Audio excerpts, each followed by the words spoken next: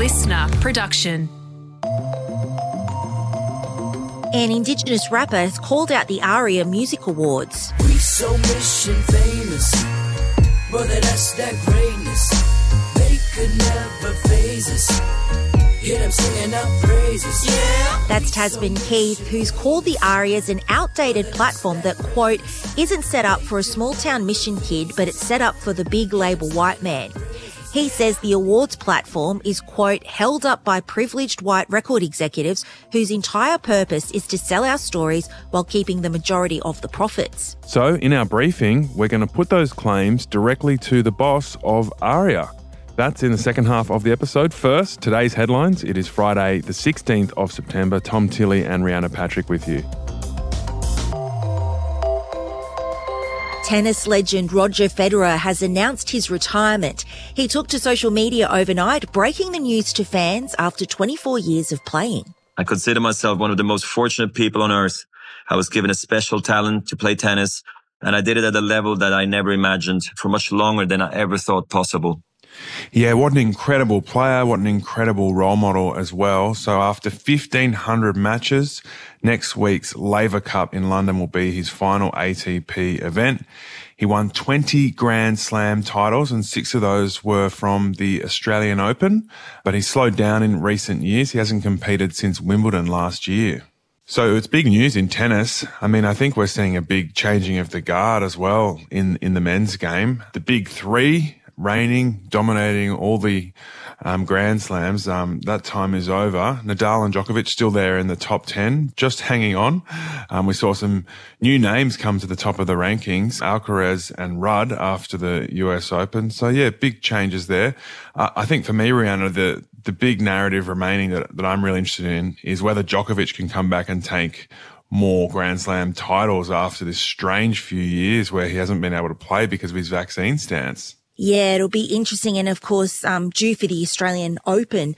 I thought it was interesting that Federer acknowledged that his body is not doing what he needs it to. And I think in his statement, he said, I know my body's capacity and limits and that its message to me lately has been clear. And I think he's taken that on. And, you know, he does say it's a bittersweet decision for him. I think he also said in his statement that there was also so much to celebrate. Well, he's 41 and it's actually very unusual that a pro tennis player would play this late into their life. So he's really pushed the boundaries there.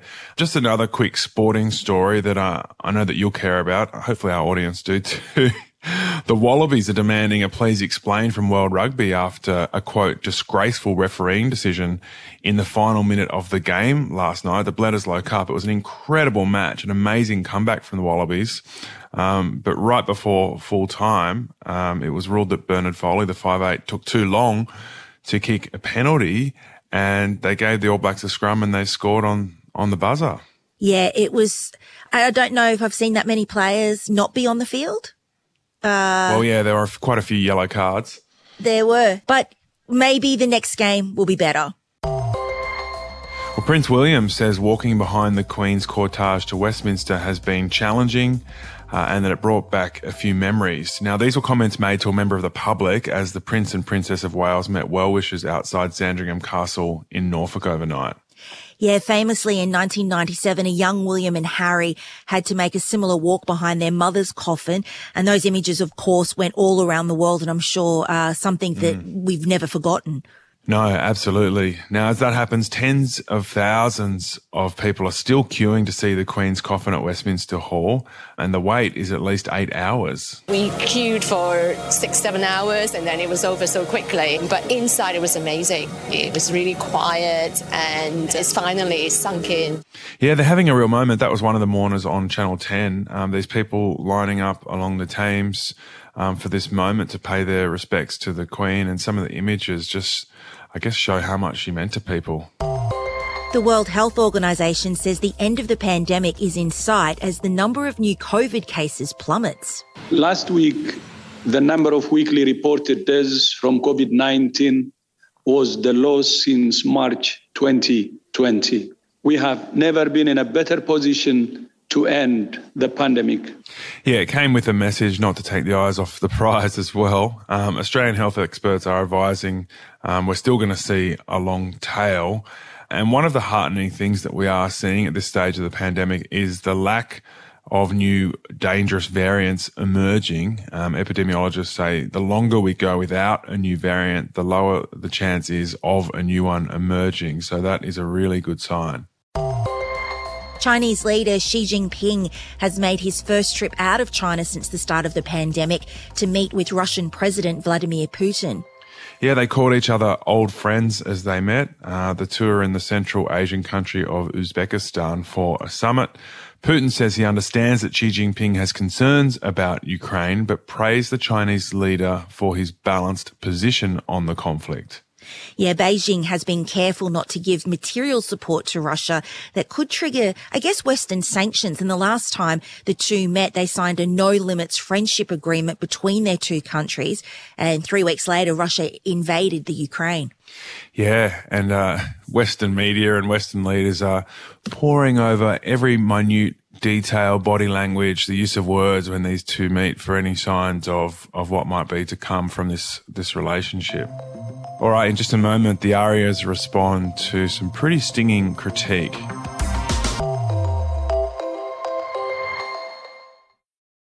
We so mission famous, brother, that's that greatness. They could never faze us.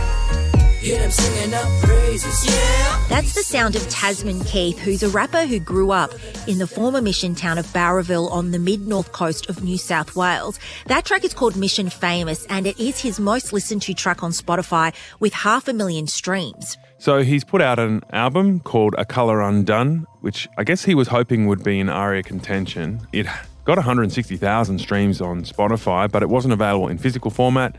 And according to Triple J, it got to number 18 on the Australian hip-hop R&B albums chart.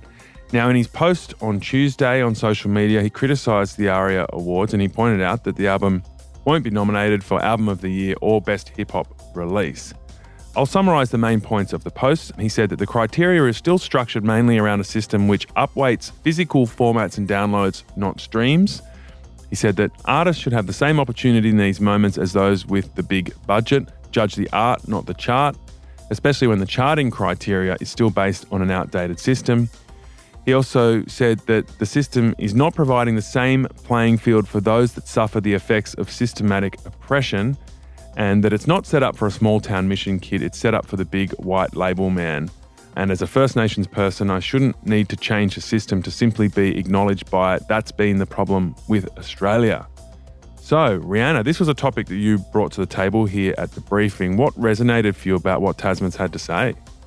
Yeah, look, I will put it out there, straight up transparency. I'm a big fan of Tasman and this latest album.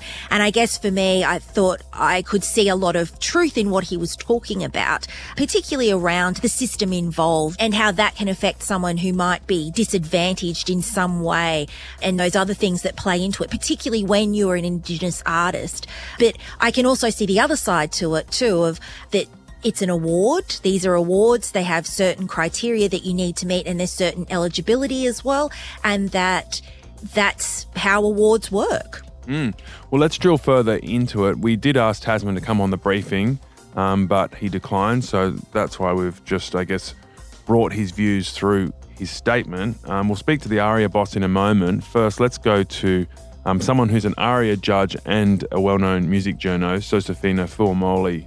So, Sos, thanks for joining us. What did you make of Tasman's critique of the ARIAs? I found validity in it. I feel like artistically, he's not going to be the only artist who feels a way about their body of work not being recognised by ARIA. I believe that his record, A Colour Undone, is probably one of the more original and worthy albums, specifically when it comes to Australian hip-hop, that has been released this year. So I definitely can see where he's coming from in terms of, there's going to be a lot of albums that have been released in the last 12 months that won't even be in contention because of the way the ARIA system has been set up. However, it's a hard one because I know how ARIA is established and I know what the judging criteria is. So it's a strange one for me because I can understand both sides of the argument. Artistically, I completely get it, but there is part of me that feels like the emotion and the anger behind it should be a broader conversation as to, how systemically things maybe need to change.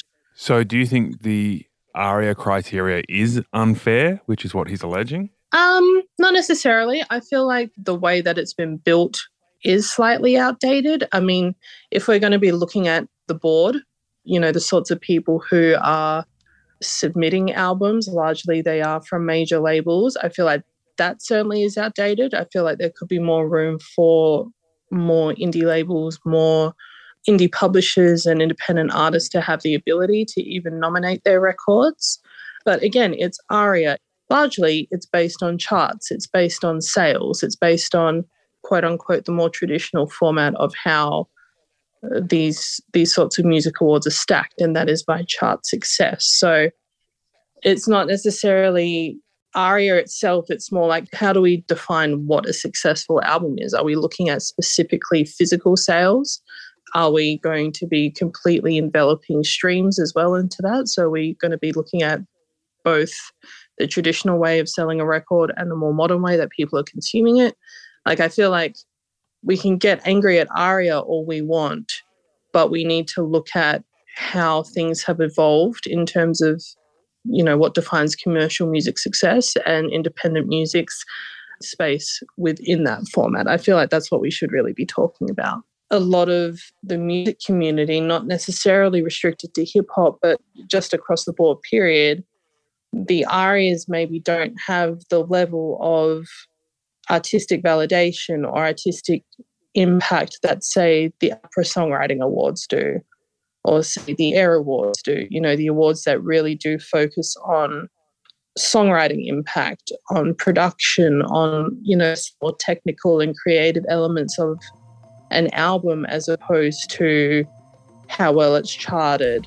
That was Josephina Fuamoli. And let's go to Annabelle Hurd, the CEO of ARIA, which is the organisation which runs the awards. Annabelle, what was your response to seeing Tasman's criticisms? Look, I understand the frustration that artists are feeling and that particularly Tasman's feeling around Australian music and streaming and charts and all of that at the moment. It is incredibly difficult. The ARIA Awards aren't particularly based on streaming. There's a combination of factors that make you eligible for an ARIA Award. They're different for each category of award. We review those criteria every single year because we know that things are changing so quickly, and we did that this year. And we send out proposed criteria to all of our members and say, hey, can you please have a look at this? Is it still relevant? Can you think about your artists and their releases and whether these criteria are going to work for you? And we take that feedback and we, change the criteria year to year. But unfortunately this year, Tasman's release just didn't meet the criteria that we had set for this year. Yeah, Annabelle, Tasman has mentioned that the criteria upweights physical formats and downloads, not streams. And is it true that streams aren't weighed as much as physical formats or downloads? How does that work? No, it's absolutely not true. The way the charts work is that we look across the board at all forms of consumption. Physical is included, but streaming, of course, paid streaming, ad-supported streaming, it's all weighted differently, but physical definitely does not receive any heavier weighting. The problem with the chart criteria this year with Tasman's album was that it didn't get into the top 20 Australian hip-hop albums. That was the issue with the criteria this year around hip-hop category. So another comment in his post was essentially saying that the system should give the same playing field for those that suffer the effects of systematic oppression. Is there a way of doing that?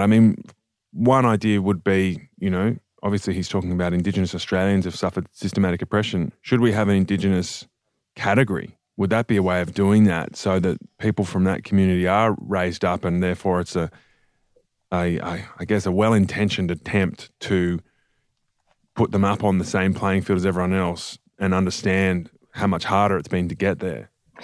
Yeah, look, I believe there was an Indigenous category, a First Nations category a while ago before my time. And, there were issues, I think, around who qualified for it.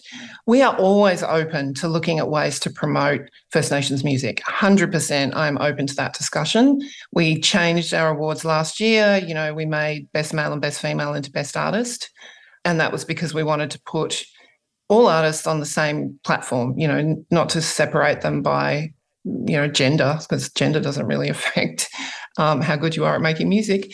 So we're definitely open to having that conversation if that's what First Nations music community wants us to do. 100% open to that. Yeah, I guess, Annabelle, I'm wondering, speaking about, him referencing that and talking about the system. I mean, what has the work ARIA, been doing, I guess, in the space when it comes to Indigenous artists and the, generally for, the way that it works and engages with the Indigenous community? Yeah, the ARIAs exist to both recognise artist achievement, but really also just to promote Australian music. It's a great platform. We're on a free-to-air broadcaster to a big audience, and we only do that to promote local music. We also do a lot of advocacy with government. With the new government, there's a big review of national cultural policy, and we engage with that. And our primary focus around that is to create more opportunities for Australian music to be heard. So, in relation to First Nations music, there is so much more that we can do. But we have really, for example, in our own teams, we've done a whole lot of engagement with our staff, talking to a lot of First Nations people around what they want us to do, because obviously we need this to be First Nations led. And, as part of the music industry review that's just been done, there was obviously a lot of data that came out of that. And we were pretty involved with getting that up and going. And it's a shocking report and reveals some horrible behaviour that's been happening in this industry. But one of the other things it reveals is there is a big problem with racism. So we have a lot of work to do. That was Annabelle Hurd, CEO of ARIA. Rihanna, what do you make of that, debate about having an Indigenous category again? Yeah, look, I was at Triple J News when the category got cut, and I remember reporting on that. And the reason that was given was that there wasn't enough Indigenous releases to sustain that category. But I think all this time later, we definitely have seen a growth in the Indigenous music industry. And I think having an award like that is quite important for a number of reasons, not just some of those the complex system of eligibility that we've just heard about of how to even be nominated for an ARIA. But I think it's also about visibility and visibility of Indigenous peoples in that space. Yeah, it's been an interesting conversation we've had on this one. Hugely complex, obviously, because you're talking about much broader societal issues, even though he's put the focus on the ARIA Awards. And, I've been to Barraville. I've seen the community that he's come from, and it's amazing what he's achieved, and it's great to see him making music that's resonating and building a music career.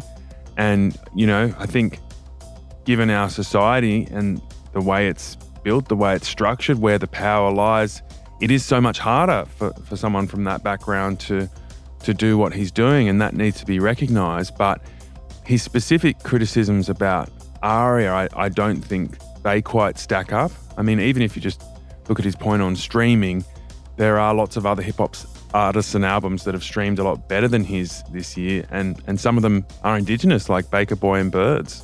Yeah, and I think, again, it's that whole thing, hate the game, not the player, I think is what they say. And I think, you know what you're getting into when you're looking at ARIA Awards and what they need in order for you to be eligible and in order for you to be nominated, unfortunately. And the ARIA Awards are based on charts and sales, but there are other music awards out there that recognise critical acclaim and creativity and songwriting.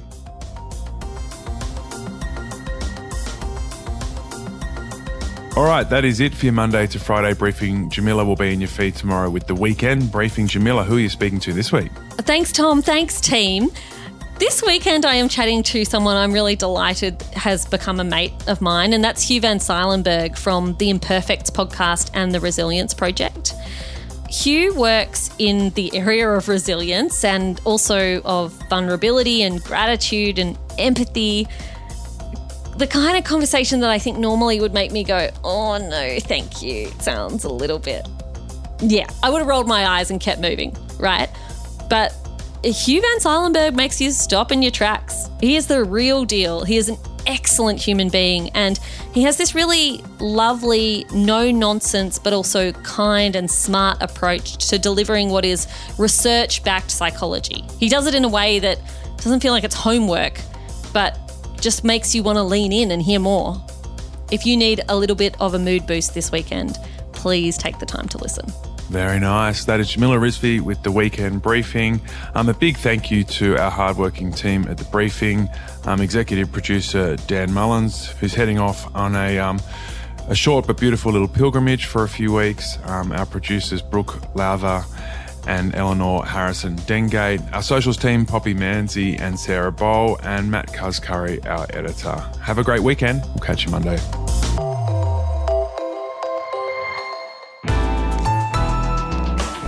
Listener.